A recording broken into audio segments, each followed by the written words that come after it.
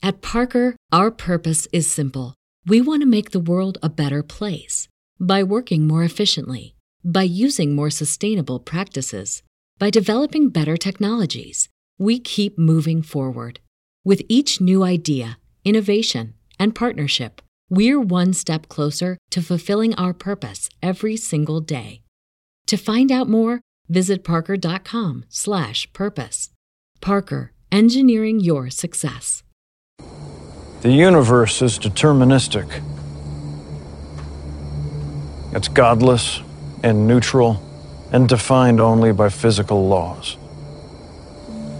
The marble rolls because it was pushed. The man eats because he's hungry. An effect is always the result of a prior cause. The life we lead, with all its apparent chaos, is actually a life on tram lines. Prescribed, undeviating,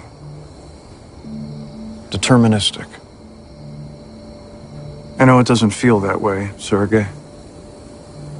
We fall into an illusion of free will because the tram lines are invisible. And we feel so certain about our subjective state. Our feelings, our opinions, judgments, decisions. Then those decisions can only have been the result of something prior. Where you were born, how you were brought up, the physical construction of your particular brain. At the end of the day, cause and effect. I hope you understand what I'm saying, Sergei. You made no decision to betray me. You could only have done what you did. Happy heresies and welcome to the desert of the real. Was I fated to say that? I was, according to the clip you just heard. Spoken by Forrest, the villain technocrat in the series Devs. Brilliantly played by Nick Offerman. The show is indeed about determinism, and it's preggers with Gnostic themes, my beloved truth seekers. And surprising few, even if you had a choice, our topic will cover free will and other linked subjects. From the view of those ancients who seem larger and larger as our world gets smaller and smaller, partly because our leaders and exemplars have revealed their small nutsacks. I want peace on earth and goodwill toward men. We are the United States government. We don't do that sort of thing. It's bad in 2020. However, the truth is that it's always been bad, but this year the Archons really decided to put all their cards on the table. And now we do the same as eternal champions, Johnny Cash Bodhisattvas, and modern-day Tom Sawyers are mine not for rent to any god or government. We put all our cards on the table. And because we ride with Hermes, the god of thieves, and Sophia, the goddess of smugglers, we got so many dangerous cards up our sleeves. Cards of trauma, cards of insanity, cards of ecstasy and of imagination that will win all the chips that are actually our divine spark stolen by hating angels. We were made for this game of Saturn. Beneath this mask, there is more than flesh. Beneath this mask, there is an idea, Mr. Creedy. And ideas are bulletproof. But what if there is no free will? Fuck it. Countering Forrest from Devs, I'll quote David Haller, the schizophrenic anti-hero from the show Legion, right before he goes to fight the demiurgic King of Shadows.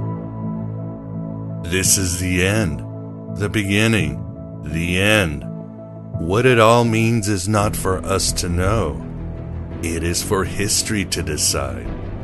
All we can do is play the parts as written. All we can know is ourselves. I didn't come here to tell you how this is going to end. I came here to tell you how it's going to begin. So welcome to Aeon Byte, where it's all about that gnosis to know yourself and win the game of Saturn by putting all your cards on the table.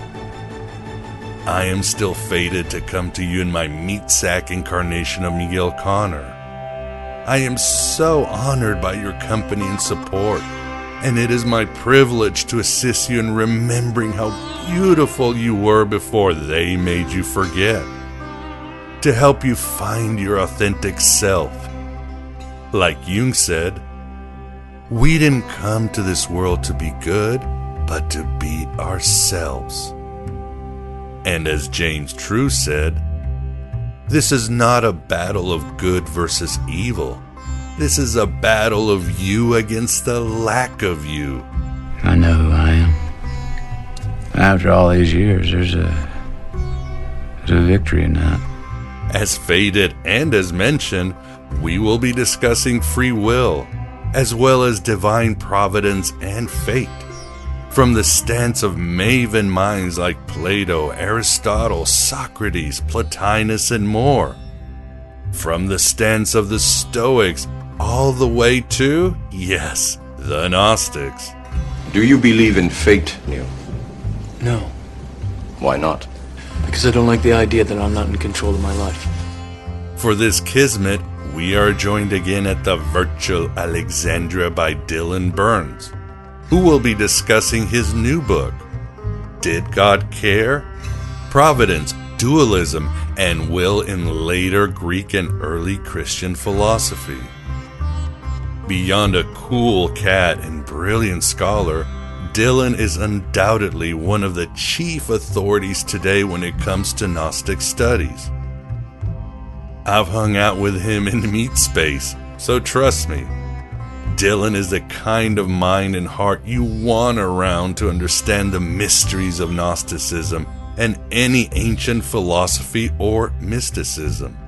Venerable tradition of sorcerers, shamans, and other visionaries who have developed and perfected the art of dream travel, the so-called lucid dream state, where by consciously controlling your dreams, you're able to discover things beyond your capacity to apprehend in your awake state. And you were destined to do this, because the truth is that there is little free will. Beyond the vagaries of the archons and their rulership of the stars, our programming and the propagandizing from society, our cultural background, parental encrypting, genetic coding, heritage, and so much else makes us into no better than wind-up toys or drooling replicants. Humans fancy that there's something special about the way we perceive the world, and yet we live in loops as tight and as closed as the hosts do. Seldom questioning our choices, content for the most part to be told what to do next.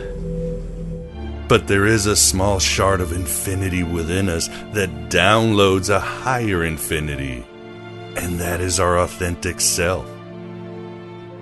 Remember the quote by David Haller at the beginning? That all we can do is know ourselves? He's right. Also remember in The Matrix that everything Neo did was telegraphed in the simulation. All he could do was understand, have that gnosis, why he made his choices. That's what liberated him and made him win the card game of Saturn in the end. That's what each one of us can do. Bringing in Jung again, he did say, until you make the unconscious conscious, it will direct your life and you will call it fate. You already know if I'm going to take it? Wouldn't be much of an oracle if I didn't. But if you already know, how can I make a choice? Because you didn't come here to make the choice. You've already made it. You're here to try to understand why you made it. It's that simple, and it's essential information the Gnostics knew, as well as other followers of Hermes and Sophia. Dylan will expand much more, But let me quote Stephen Davis on Gnostic determinism from his book, The Secret Book of John, the Gnostic Gospel. To imprison humanity, the demiurge creates fate, the arrangement of present and future that most people of the ancient world believe govern their lives. Through astrology and other occult systems, people try to know and even manipulate their fate. But as a general rule, everyone and everything was under the sway of fate.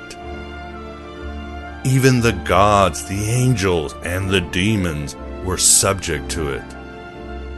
As the body imprisons the soul, fate imprisons the will. You don't understand by that. You can't stop fate. No one can. It's like a living thing. It swallows us all into darkness. If there is a god of fate, Yaldabaoth is that god. We often think of fate as being either good or bad, sometimes pleasant and sometimes not. But for the Sethians, fate is a purely negative concept. It is an impersonal force for the crushing of the human spirit. It is the bars on our prison. But earlier we already heard in the myth that Epinoia, the forethought or Promethean aspect of the alien god, can give us the chance to escape fate forever. You might as well try to change the stars. Can it be done, Father? Can a man change the stars? Yes, William. He believes enough a man can do anything. Forethought, knowing why you made the choices, using your trickery to win the card game of Saturn, becoming a trickster god that tricks fate like Jesus does in the Gnostic Gospels, when he fools the archons by changing shape and tipping the zodiac. Keep all that in mind while Dylan Burns discusses his new book, Did God Care? In the end, think of what Jung also said. The privilege of a lifetime is to become who you truly are. This is it. This is what you're here for. This is everything to you. This is victory.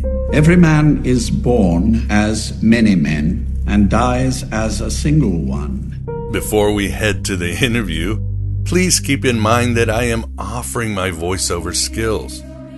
Aside from using my voice for this infernal venture for more than 14 years, I have done commercials, narrations, and audiobooks.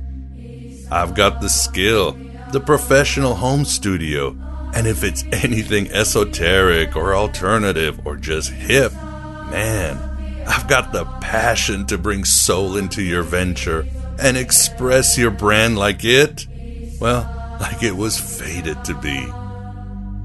And I'll work for you in any Maimon capacity. Is mayonnaise an instrument? No, Patrick, mayonnaise is not an instrument. And thank you to those of you who support this Red Pill Cafeteria. 2020 has been the best year for Aeon Byte. According to statistics, there are about 92,000 religious/spiritual podcasts out there. I've hit the number 24 spot recently, and I'm continually cracking the top 50, which is incredible for a show on ancient hated heretics the world has never stopped disliking. Thank you for everything and for making this happen. But enough of my drivel. Let us do our interview with Dylan Burns. Oh, but first, David Haller, tell us if there's any freedom, or are we stuck in frozen time forever?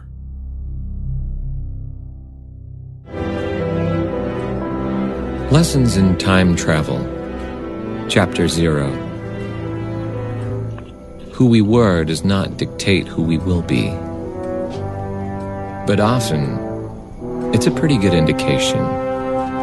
Time travel does not give one the opportunity to change oneself, but rather to eradicate oneself and allow something else to form in the wake of what once was. And in this is a sort of grace or madness. Because if we don't believe in change, then we don't believe in time. This is the Aeon Byte interview, and with us we definitely have the pleasure of having back Dylan Burns to discuss his new book, Did God Care? Studies in Platonism, Neoplatonism, and the Platonic Tradition. Dylan, thanks for coming on Aeon Byte. Thanks so much for having me. It's a pleasure to be here. Pleasure to have you, and really enjoyed our last interview. And as we spoke, I think the audience will love this interview because this is red meat for them. And for many reasons, I really enjoyed your book. But before we get started with your work, I wanted to talk to you about John Turner, who passed away late last year, and he was one of the original translators of the Nag Hammadi. He was also a past guest, and I met him at the Gnostic Counterculture Conference at Rice University. Met you there, and we all had the pleasure of hanging out. I corresponded with him throughout the years, and of course his work has been invaluable in Gnostic, Christian, and Neoplatonic studies.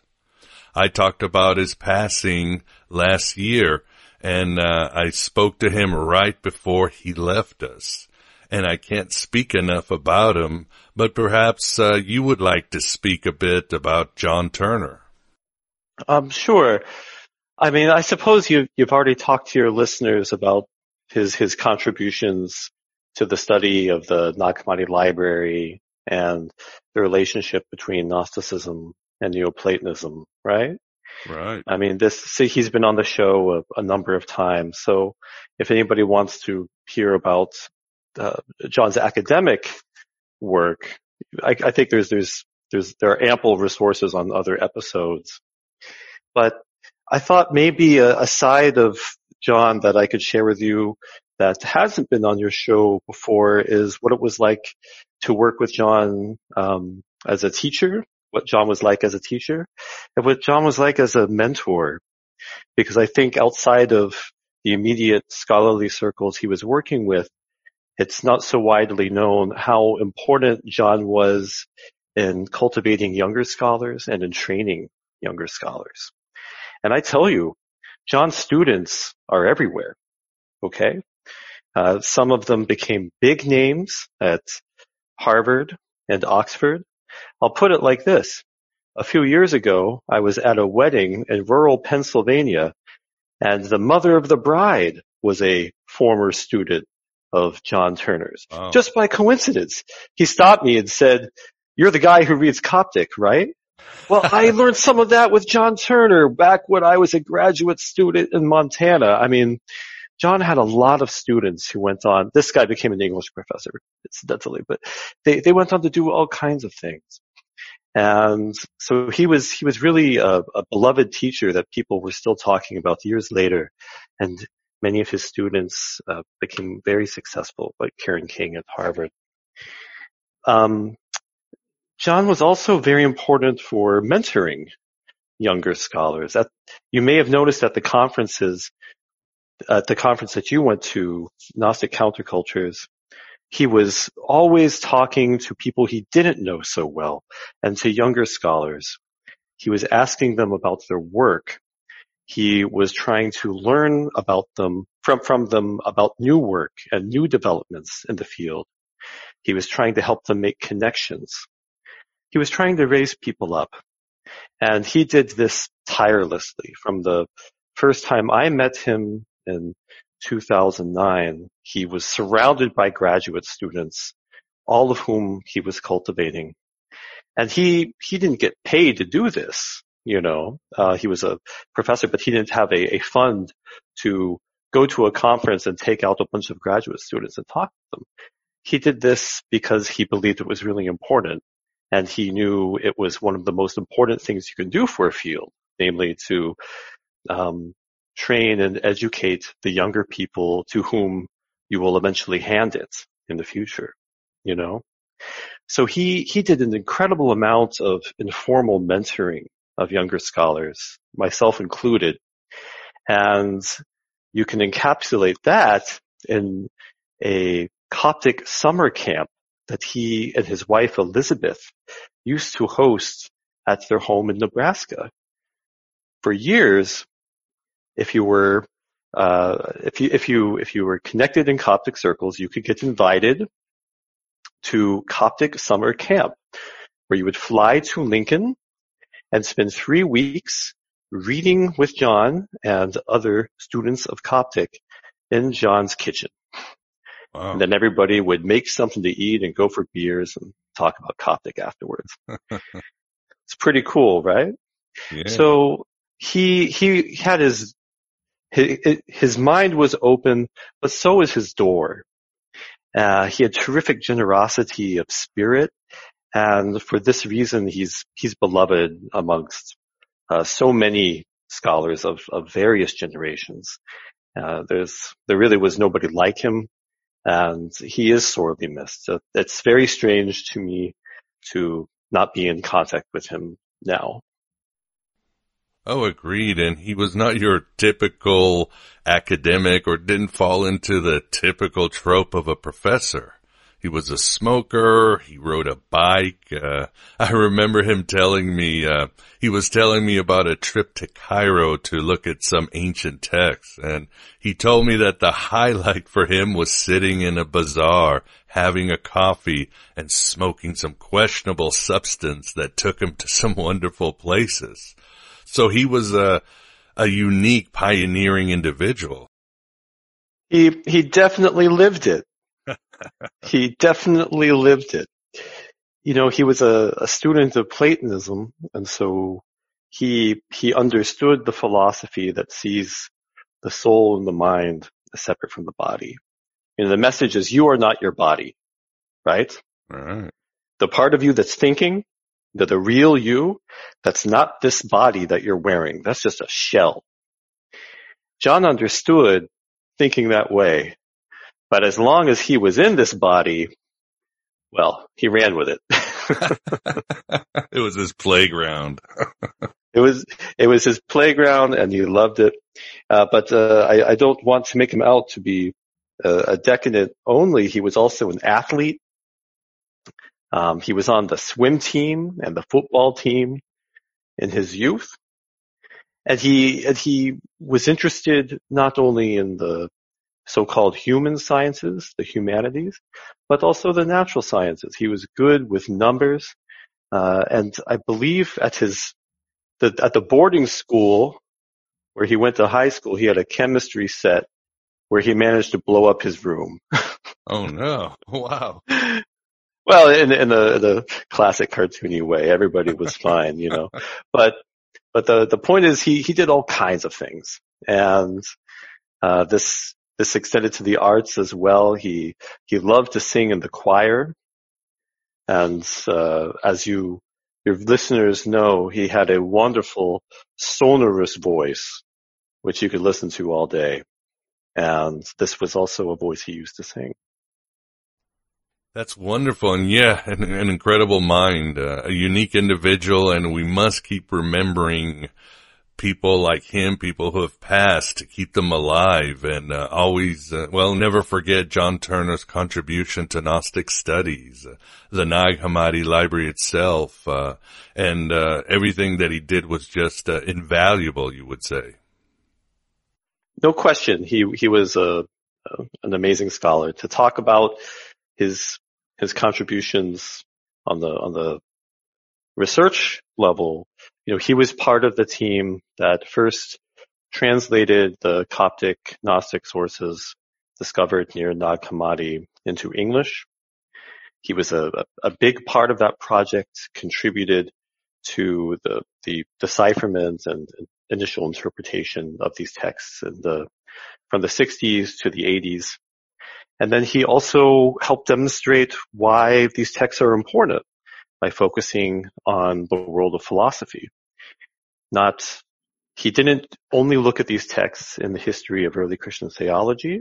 What can they tell us about the early Christian movement and early Christian thought, but also what they can tell us about Greek thought, because we know that Greek versions of some of these Coptic texts, that is, some of the Coptic texts we have from Nag Hammadi are translations of texts that were circulating in Greek, right?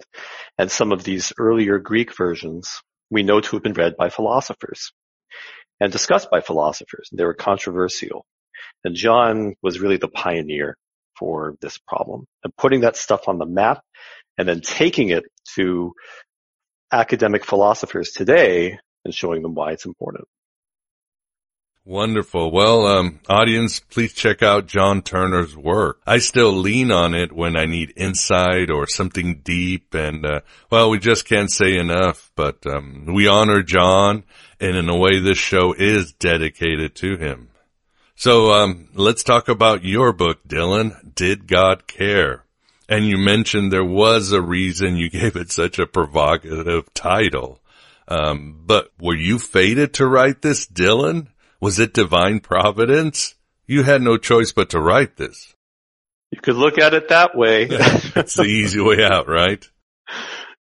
But the way I came to this book was when I was working on my dissertation that became my first book, Apocalypse of the Alien God.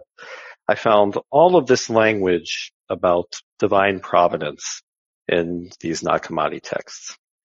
And providence is kind of a hazy idea, right? I mean, what is it exactly? Yeah. What does it really mean? And I didn't know either.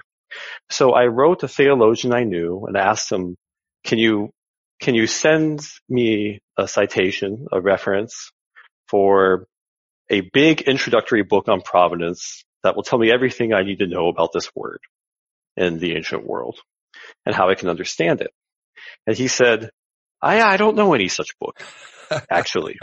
So I thought, okay, then I will write the book. 10 years later, here we are. It was in the world of ideas and you had to go get it, huh? Well, the evidence was there. It turned out people have written such books, but they're in German or Italian, and these are wonderful books. But I also thought there should be one in English, and of course I had my own perspective on the issues that come up around providence in later Greek and early Christian philosophy, and so I developed those. Why did God care? This is actually a way of saying in modern idiom, did God have providence? Was there providence or not? Because this is what providence means. Providence, the English word providence comes from the Latin providere, to foresee. And this is in turn a coinage in early Roman philosophy of translating the Greek pronoia, for knowing, for thinking. And this forethinking, this forethought, pronoia, is itself a normal way to talk about care or worry. When you have something in mind, you gotta go, I don't know, get the oil changed in your car, you can say you have pronoia about that. You have care about that. But very early in the history of Greek literature, the term becomes closely associated with the gods and divine care and their interaction with the world. And so one of the first things I tried to do in this project was look at, okay, providence, or this Greek word pronoia, these words don't say anything to us in English today in the 21st century. So how can I render it, translate it in a way that accords with the idioms we use now? And it's to say care, actually. Did God care? Is God involved or not? That's what providence is all about. Oh, that makes sense. And to many, free will, divine providence, and fate are almost synonyms, or they're intertwined. And your book tries to sort of separate these, doesn't it? And the history and ancient history and how they evolve. Yeah, this is an interesting thing. So, we don't talk about providence in everyday language today, and this is a fairly recent development, actually, and then how that came to be is, I think, would be another book entirely. But, 100 years ago, or even 75 years ago, a politician could get up and give a speech talking about divine providence or invoking divine providence to explain that what he is describing is part of God's plan or not. People used to talk this way all the time. It's on the Lincoln Memorial, divine providence. Okay. So that we don't talk this way anymore is a relatively new thing. But in the ancient world, providence was understood to be a single problem that dealt with a lot of different things, mainly three things. First of all, the first of these three being, to what extent are the gods involved in what happens here? Secondly, how does that relate to our experience of evil and suffering? To what extent are gods involved in that or responsible for that? And then third, to what extent does that relate to our individual responsibility? The word free, we talk about free will today, but free will didn't drop out of the sky as a concept, right? It's true. Right. If you go back to the first Greek philosophers, say to Plato and Aristotle, you don't see free will there. But what you do find, at least in the Hellenistic period, is what is up to us. This is the phrase that the early Greek philosophers used to talk about individual responsibility. Now, providence, the language of providence, covers all three of these issues in ancient literature. And this is part of why it's a difficult topic. If you do what I did and you sit down and you try to look through all of these books and you find all the references to providence, what you find are providence relating to one problem, divine care, how far does it go, and then other passages that are talking about evil and matter and demons, and then still other passages that are talking about free will and divine foreknowledge and individual responsibility. And then you think to yourself, well, it means everything, it means nothing, I don't know where to go, I'll stop. But I tried to sort it out, and that's how I sorted it out. Providence covers three topics in ancient literature, namely the reach of divine care, how that relates to evil, and how that relates to what is up to us. Well said. Yes, these topics are still complicated today, and you see it in science fiction, thinkers today speculating on this. So it's something, humanity will continue to struggle with these issues forever. But your book really categorizes and breaks it open and brings a lot of insights into, these issues. Going back, Dylan, going back to ancient Greek times, when what we have from the Iliad to Hesiod is, that you assume that everything is under the rule of fate, but still the gods can be as capricious as they are. But it's still our decision whether things are good or evil. Man is still responsible for most of his actions and what he does. Yeah, I mean, earliest Greek literature, Homer, Hesiod, Greek lyric poetry, this literature is over 2,500 years old. And it predates the earliest philosophy. Okay, so that's not systematic. But what you see about how gods relate to human beings in that literature is that fate is a big thing. Things are going to go the way that they go. But somehow, the problems that humans make are still human problems. Humans are responsible for what they do. And the contradiction there is not something that's that really comes up, because these are different traditions, and many of them oral, that are being put together and discussed in a non-systematic way. But once we arrive at 4th century Athens, then you start to have real philosophers talking about how the stuff works in a systematic way and trying to iron out, well, not only solutions, but questions. And so the great example might be Oedipus, right? Things are fated, and no matter what he did, things were going to go as they were going to go, and that's the big lesson to ancient Greeks.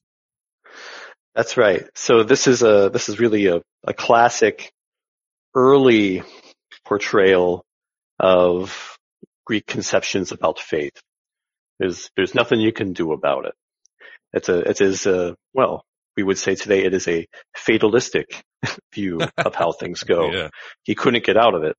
But as you saw in the book, the example of Oedipus, and specifically Oedipus's father, Laios, was very important for later philosophers in the Roman period trying to sort out these questions. They all took this example and took different cracks at it, coming to different kinds of solutions according to their perspective. And how did the pre-Socratic philosophers deal with divine providence? I think the most striking example, perhaps, and let me know if I'm wrong, would be Epicurus, who simply said, nope, no divine providence, kids. Well, Epicurus is not a pre-Socratic. He's a Hellenistic philosopher. He's a Hellenistic philosopher. He's post Plato, but he does stick out, and this is absolutely something worth highlighting. One of the fun things about providence, and also the kind of wink and nudge in the title of the book, Did God Care?, is that almost all of the philosophers in the ancient world would have said, yes, of course God cares. And some of them would have been offended by the question, and the early Christian philosopher Clement of Alexandria would even recommend that you be physically chastised for asking such a terrible question, if God cares. Wrap him on the knuckles, you know. But there were some philosophers who said, well, the gods don't seem to care, do they? And mostly these were individuals who belonged to the school of the Hellenistic philosopher Epicurus. Epicurus argued that the gods do exist, and they are happy, and they are perfect. And they are so happy and so perfect, they could not possibly be bothered to be creating, running, or in any way involved with a world as screwy as ours. Smart gods. Smart gods. Stay out of it. They simply stay out of it. So this was a perspective that was rejected by almost everybody else in the ancient world, and the Epicureans were usually called atheists by their opponents.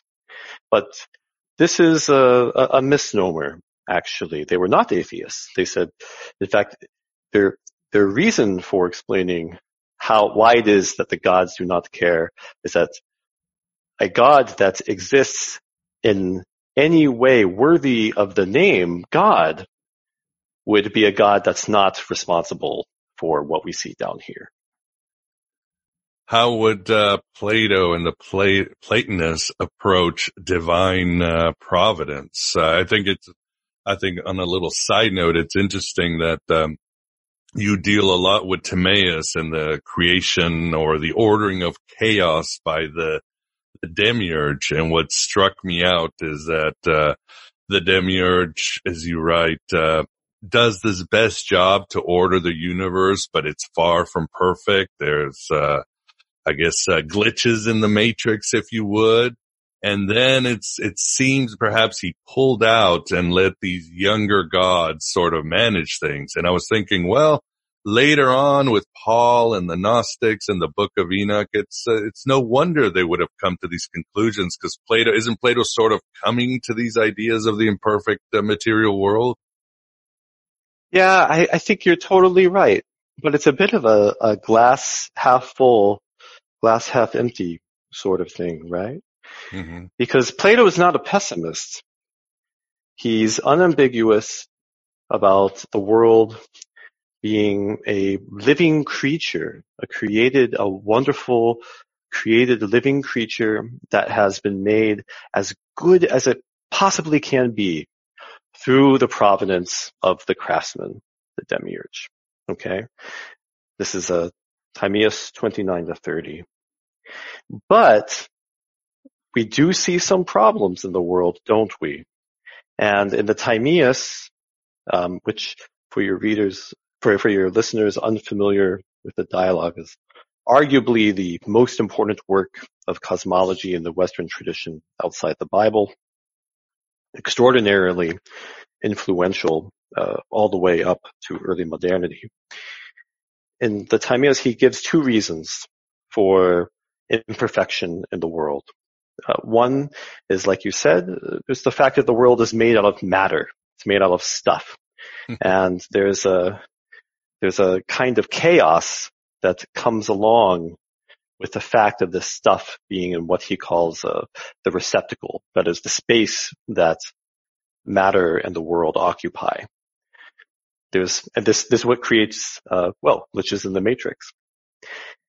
And then there's also the fact that the creator steps back from the creation, exactly as you say, and hands the world off to what Plato calls the young gods, who Plato clearly understands to be the gods of Greek mythology and cult, the gods of popular Greek religion, to run things. And so Plato can then step back and say, well, the world is made as good as it possibly can be, but it's not crazy of you to see imperfections around you because, well, we are made out of material. There's no world without material. That's just a fact of life. And the gods that have been put in charge of running things are not the creator himself. However, in another dialogue, the Laws, Plato alludes to a theme that comes up in a number of his other dialogues, namely the Phaedrus and the Republic. And that's reincarnation. This is a third solution for the problem of evil in Plato. Namely, what you experience in this life is a consequence of the life of you having chosen the life that you have in the present body, in the present time, before you descended from heaven into your body. As you go through a cycle of lives, in between your lives, you go up to heaven and you make a choice about what life you're going to have next. And this theme of reincarnation is very important for Plato, and it has a number of functions in his philosophy. But one of them is also to explain what kind of experiences we have in the present life, including bad ones. Makes sense and well said. And how did Plato view the knowledge, or how the one might know what's going on? I guess omniscience, and this is a theme that you deal with, and of course thinkers would deal with. Basically, it's kind of like where does the buck stop? Because even later on, the Gnostics, some have emailed me and they're like, well, what's this? They're always throwing Sophia or the demiurge under the bus. What about the one? What about the God above God? And you write that, quote, while God does not determine or even know particular contingent choices, which these choices are literally up to us. So Plato basically said the one wasn't really omniscient about or really involved itself in the lower world. Yeah, you don't see anything about the one being involved with creation in Plato. And the creator deity, the demiurge in the Timaeus, he's not called the one. The identification of some kind of first principle with the demiurge is a rarity in the early Platonic tradition, and you only find it in the Roman period. In fact, it is precisely to preserve the transcendence of the one, much as the Epicureans tried to preserve the happiness and well-being of the gods, that we have something like these fallible creator deities in ancient literature, the most striking of them being, of course, the malevolent creators of Gnostic myth. To relate this to the question of divine omniscience and foreknowledge, this is something that Plato himself does not talk much about. But another one of the Hellenistic schools, the Stoa, this means Stoa is plural for the porches, the pillars. So this is where they would hang out in Athens, on the porches in Athens. The Stoa would come to argue that the gods are omniscient and they are involved in Greek cultic divinatory practices, and they are also involved in determining everything that happens. They see the whole world as having been determined and caught up in a supreme causal principle that is the sum of divineness itself. And the gods know everything that's going to be determined, that has been determined before it will happen. And they communicate this to human beings sometimes. And this is where you run into problems about, if a god tells you that you're going to do something really bad, are you responsible for that? Because the god determines that you are going to do it when he told you, right?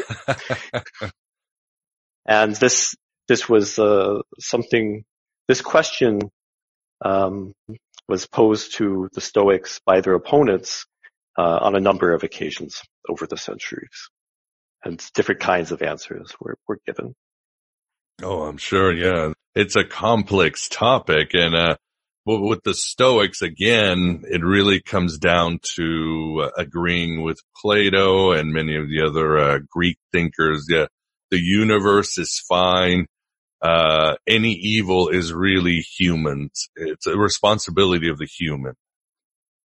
Yeah, as far as evil goes, there are two main responses among the Stoa. One is there is no such thing. Anything you think is evil, it's not really evil.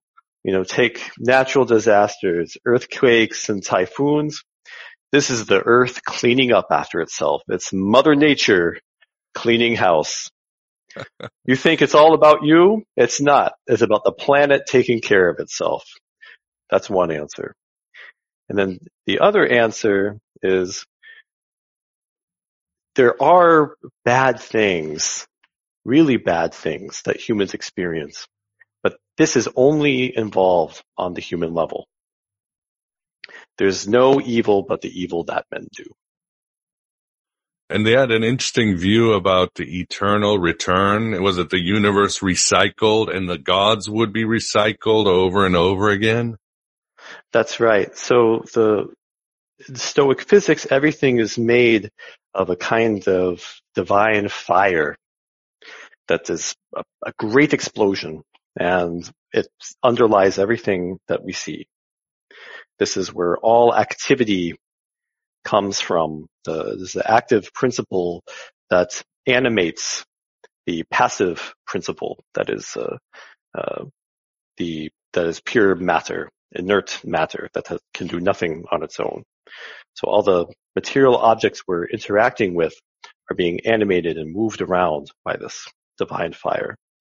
They call it fire, they call it God, they call it pneuma or spirit, and they also call it pronoia, providence, because it is altogether good and altogether benevolent.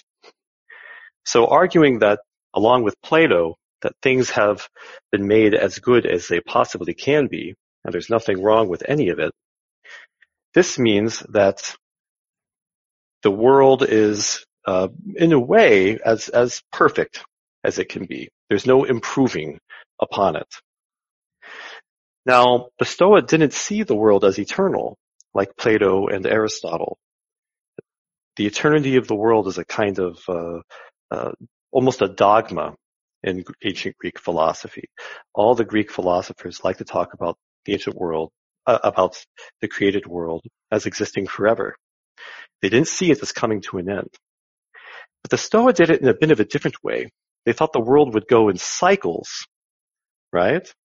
So there's a big bang where the divine fire comes out and animates all of matter. We see history transpiring before us. And there will be a great conflagration, a great fire at the end where the world explodes again and is over. Then it will repeat because there's not going to be nothing at the end of the world. Rather, there will be another creation. And because the gods will do that creation as good as it possibly can be, then the perfection of the new creation can only be identical with the initial creation, right? Mm-hmm. So if the gods are only going to create a completely good world, a world that is as good as it possibly can be, then to deviate from the plan would only be to subtract from the goodness of the world. Therefore, it has to repeat over and over again. We keep getting the same worlds over and over again. Some of your listeners who like to read Nietzsche may be familiar with this idea. It's something that Nietzsche mentions and parodies, right? And Uspensky too, although he doesn't parody, he buys into it. He buys into it. Oh, for Nietzsche, it's a horrible idea. You know, this is the most ghastly thing that the Greeks ever came up with, right? We'll have 2020 over again and again. Yeah, right? we'll have 2020 over again. You and I will have this conversation over again. All of it's going to be the same because the gods in their infinite wisdom couldn't have made it any other way. For us not to have 2020, or for you and I not to have had this conversation, this would subtract in some mysterious way from the great goodness that is the created world. And so the Stoa argued that you have the providential creation repeating itself over and over again. It's interesting for providence and foreknowledge, because only one witness, a late witness, Nemesius of Emesa, a 4th century Christian philosopher, he preserves the argument that the gods are the only things to survive the repeated conflagrations or great fires that destroy the world and out of which the new world is created over and over again. And so because the gods have experienced everything before, and the next round of the world will be exactly the same as the first one, they know exactly what's going to happen.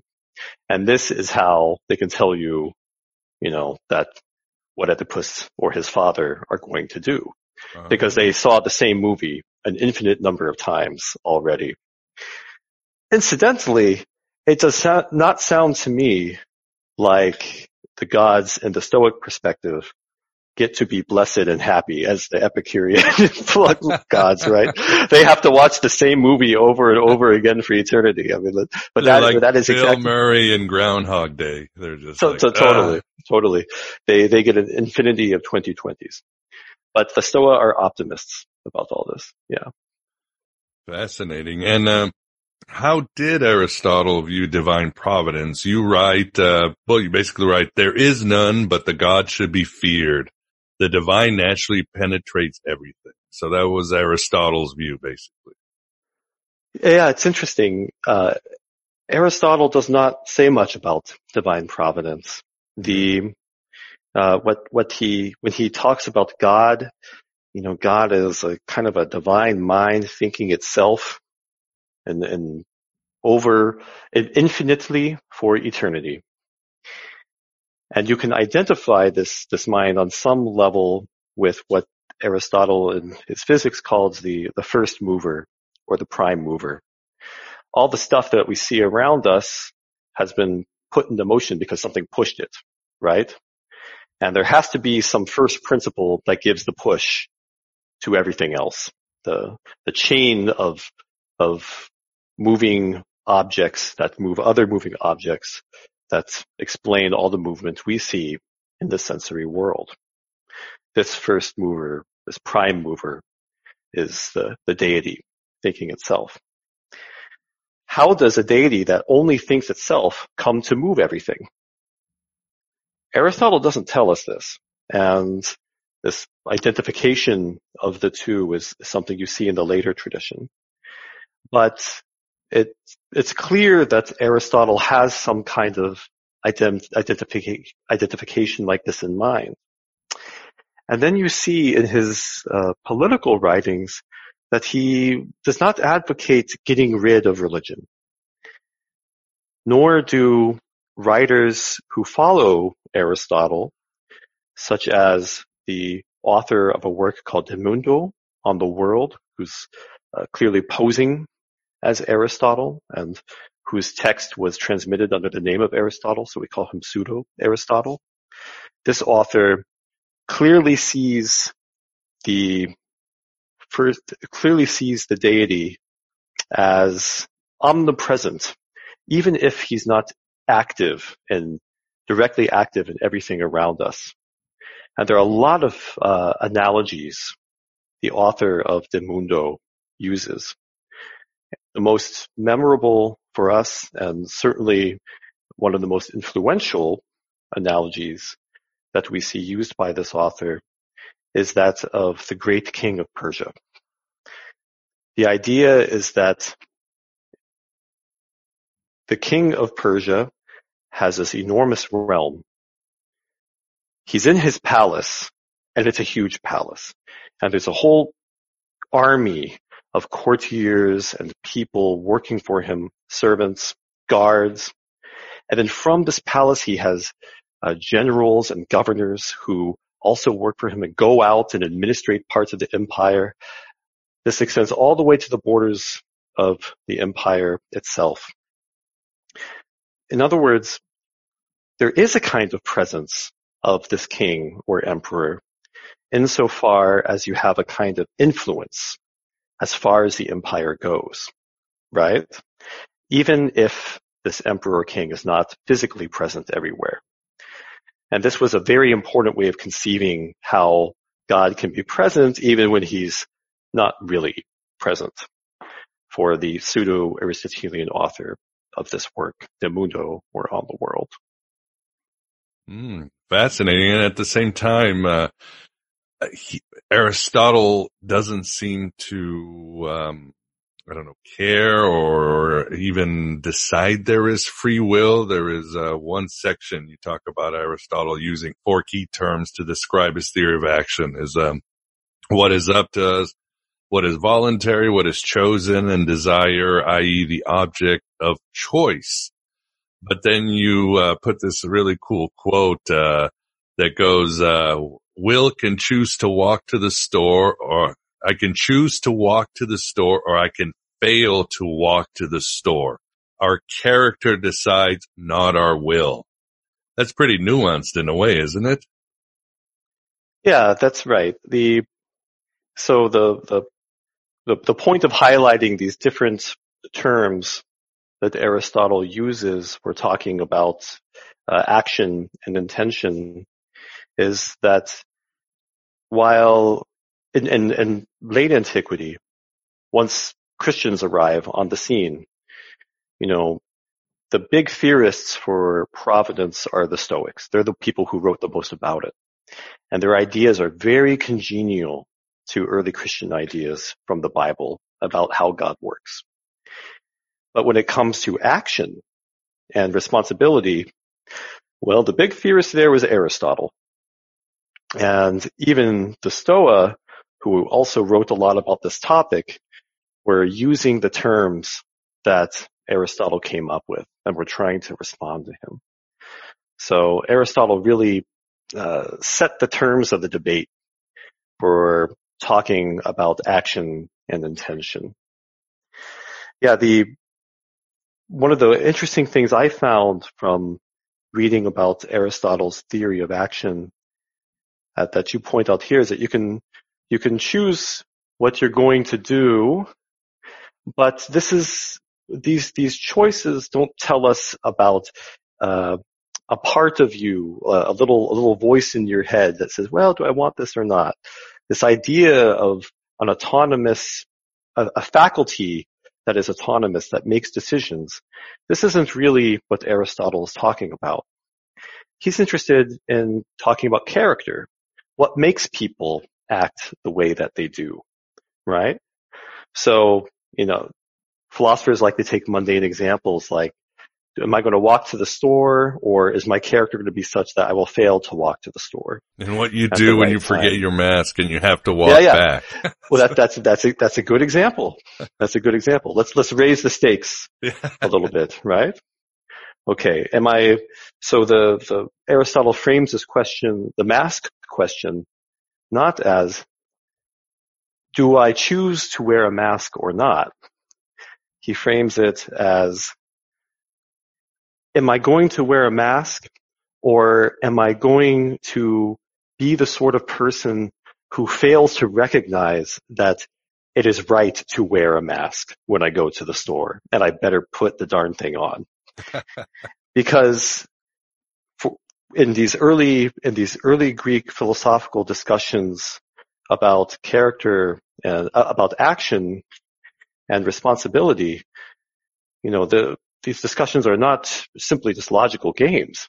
They were interested in real stakes at play in their societies, namely, how do we educate people to do what is right and make a city where people are going to make good decisions and become good, or at least effective, rulers.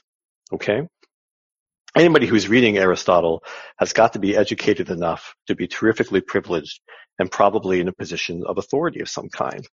So how do we educate this person so that they're going to be able to behave in a way that's going to benefit themselves and everyone around them, right? So this is why Aristotle was asking these questions in the first place. And consequently, the upshot for him is, well, how do we build good character? No, that makes perfect sense. Well, we want to start getting to Christianity so we can, and Judaism, so we can really get into the Gnostics, because I know that's something the audience really wants to cover, and your book does exactly that. So Dylan, what were some of the innovations or tectonic shifts that Christians and Jews brought into the conversation when they started coming up on the scene? I think the basic one would be they thought that God could be a personal God instead of this distant dude beyond the dimensions. Well, you're right. They were very interested in a very personal deity, a God that's active and intervenes in history, because this is what you see in biblical literature, right? Right. Sarah can't get pregnant with Abraham. God's going to make it happen. Moses comes to Pharaoh and says, let my people go. Pharaoh thinks about it for a minute, and then God hardens Pharaoh's heart. He wants Pharaoh to keep the Jews in Egypt a little bit longer so he can punish the Egyptians a little bit more, because God has a plan. He wants to make a point with that story, right? This was also an important passage for the question of free will. And what kind of God is this anyways? that's working with Pharaoh. It's true. Origen and the Marcionites, they debated these passages. So you've got an interventionist God.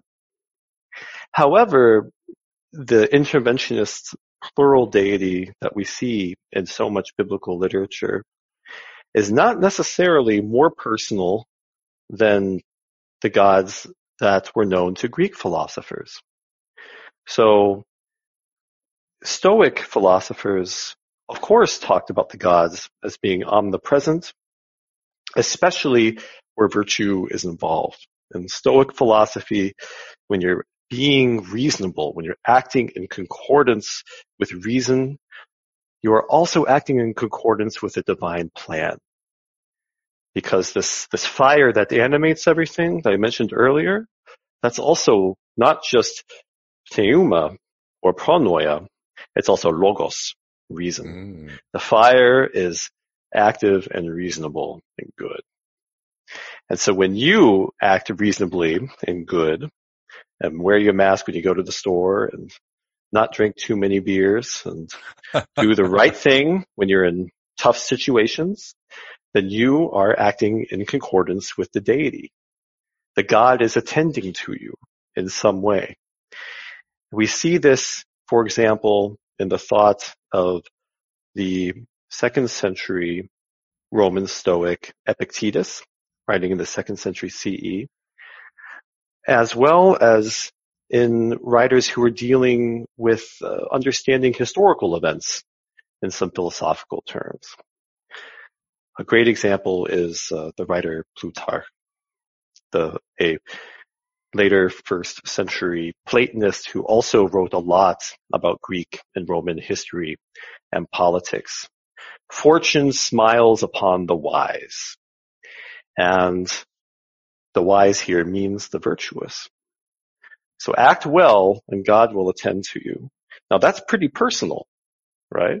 Right.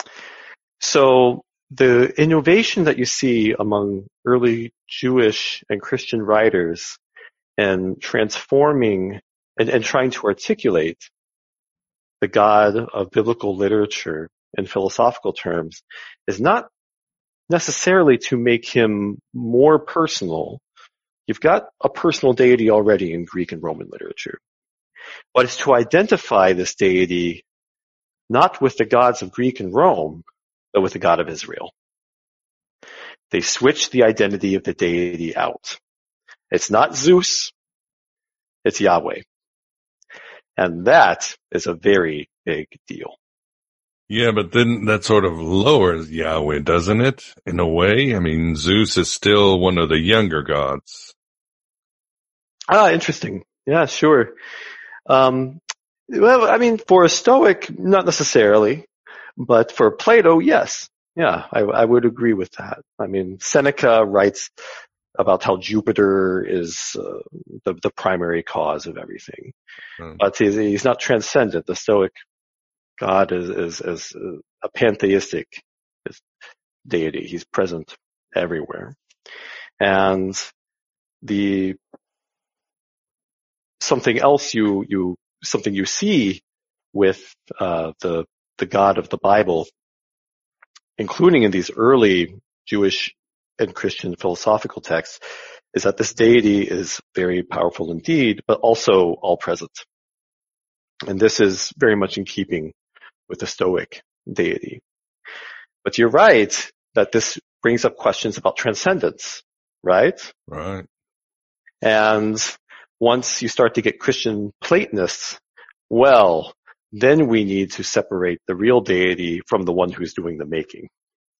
Exactly. And what other innovations would you say Christians and Jews did? I mean, did they really bring about the question of free will into the whole philosophical game, or anything else, Dylan? That's a great example of one of the bigger themes of the book.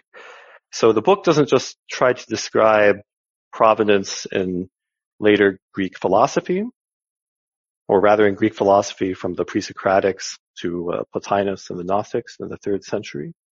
But it also tries to describe some of the innovative character of early Christian philosophy.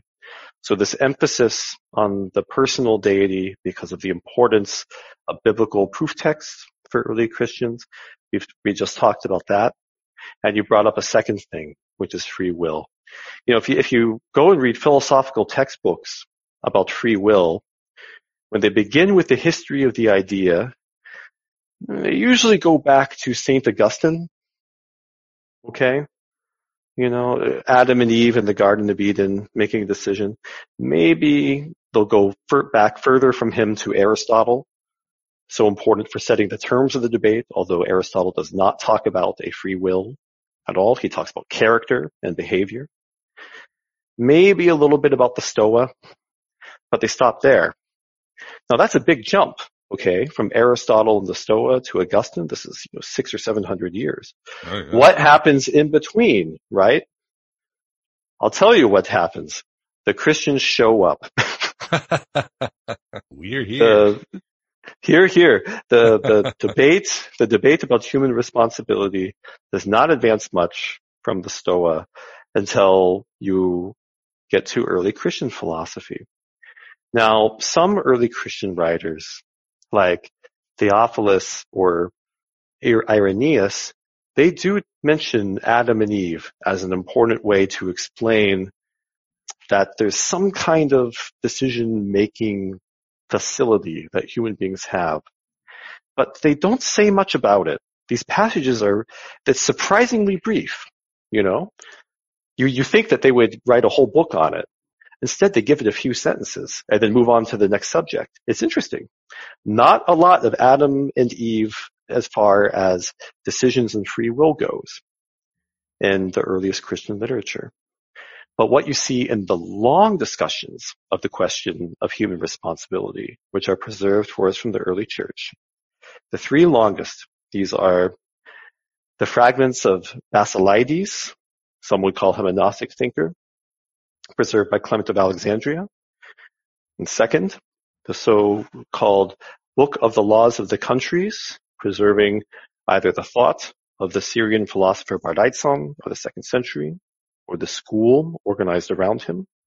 And then third, a treatise on free will written by Origen of Alexandria in the early 3rd century. These are the three longest discussions of free will we have before Christian philosophy takes off in the 4th century after Constantine. Okay? And in each of these discussions, you don't see a lot about Adam and Eve in the Garden of Eden.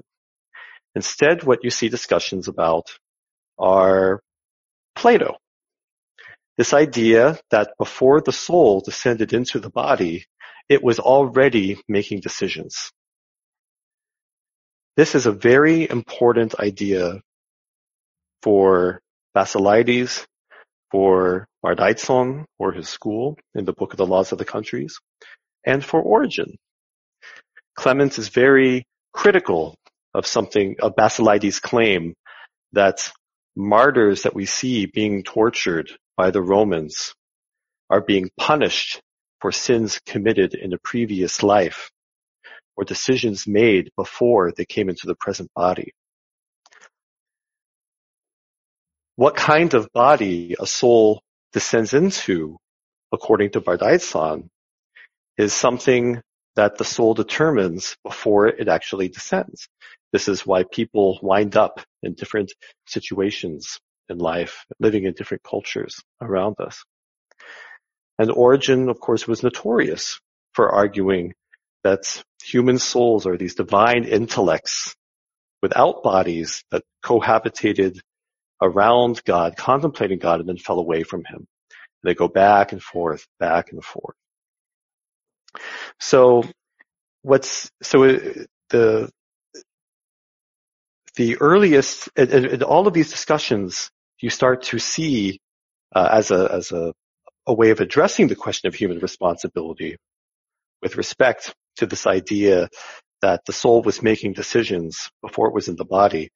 This is where you first see systematic philosophical discussion of there being some kind of faculty making decisions in the first place, that there's some part of you that decides, I'm going to do this or I'm going to do that, X or Y, A or B. It was before you came into the body that you did that, or that there was something that could do that. And that's actually what a free will is. Dylan, we are at the end. For the audience. There is so much more that Dylan talks about in his book, Did God Care?, including a lot of the Gnostic texts like Zoroastrianus and Allogenes, Marsanus, the Platonizing Gnostics, and of course, check out our previous interview where we talk about his excellent book, The Apocalypse of the Alien God. And his book covers Philo of Alexandria, Origen, Clement, Neo-Pythagorean, Pythagoras. I mean, just the whole gamut. This is the book about free will, divine providence, and fate that you want to check out. But again, we are at the end. So Dylan, thank you very much for coming on Aeon Byte and giving us your time and your gnosis. Thank you so much for having me. It was a real pleasure. Keep looking for knowledge. Amen. I agree with you. Thank you. And there you have it, my beloved Truth Seekers. The first part of our interview with Dylan Burns. Quite a bit of varying views, eh? And it may seem complicated, but sometimes all you need is that one piece of insider data to stir your own revelation and find that freedom from fate. In our second part, we'll get into the Gnostics and their ideas on free will, fate, and providence. This will include Basilides and the questionably Gnostic Marcion. Get ready for talk on astral fate and the Archons. We'll finally get into another giant, Plotinus, and his views on these topics. And Dylan will point out that Plotinus might have stolen philosophical ideas from the Gnostics, including the emanation theology of Valentinus. Dylan will share how Gnosticism itself is not actually about solving the problem of evil, but something entirely else. Then he'll talk about the simulation theory and the brain in the vat concept that will blow you away. And much more. So become an AB Prime member or patron at Patreon for the full episode. Only $6.99 a lunar cycle, or whatever you want to pledge on Patreon. You won't find this Gnostic content or many of our guests anywhere in cyberspace or even meat space. When you subscribe, it will cost you about $1 per episode, and that's a deal of many lifetimes. Membership includes full access to the archives with more than 14 years of quality interviews. You'll also get an invitation to the Inner Sanctum of Gnosis Facebook group and the Discord channel, where many past guests hang out there, and I'm always there to answer your questions and share with you. Even support in the form of some shekels to PayPal or the US mail really helps. I also have the new merch store and an Amazon wish list, as I always need equipment in this universe of entropy. Finding Hermes is live, and so are our virtual Alexandria exclusive private meetings that include spiritual and mental exercises loyal to the ancient Gnostics, and a whole lot of stimulating conversation on many heretical topics and a Q&A. You can win this card game of Saturn.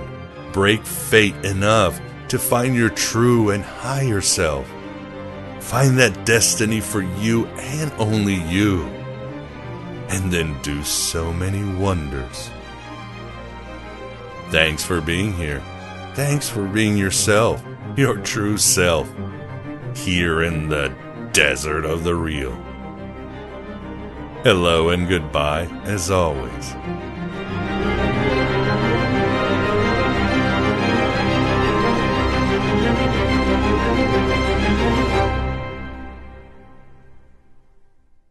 At Parker, our purpose is simple. We want to make the world a better place by working more efficiently, by using more sustainable practices, by developing better technologies. We keep moving forward. With each new idea, innovation, and partnership, we're one step closer to fulfilling our purpose every single day. To find out more, visit parker.com/purpose. Parker, engineering your success.